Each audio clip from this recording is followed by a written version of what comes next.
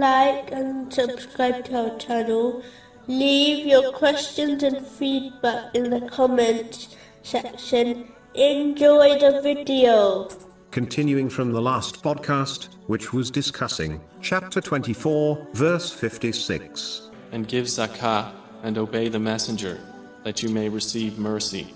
The importance of fulfilling the obligatory charity has already been discussed in detail in previous podcasts, specifically in An, Nor, or Part 76. But to sum up, the one who fails to fulfill the obligatory charity will be tormented by a large and poisonous snake on Judgment Day, which will continuously bite them.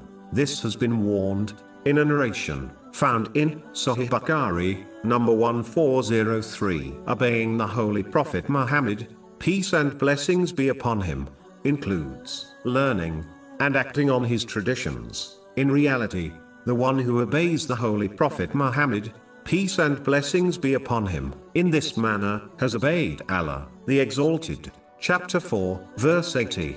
He who obeys the messenger has obeyed Allah.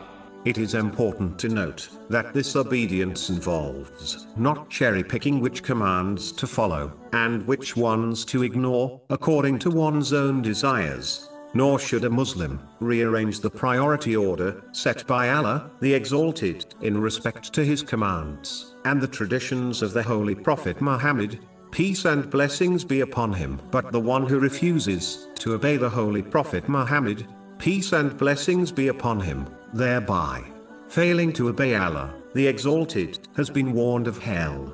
In a narration found in Sahih Bukhari, number 7280.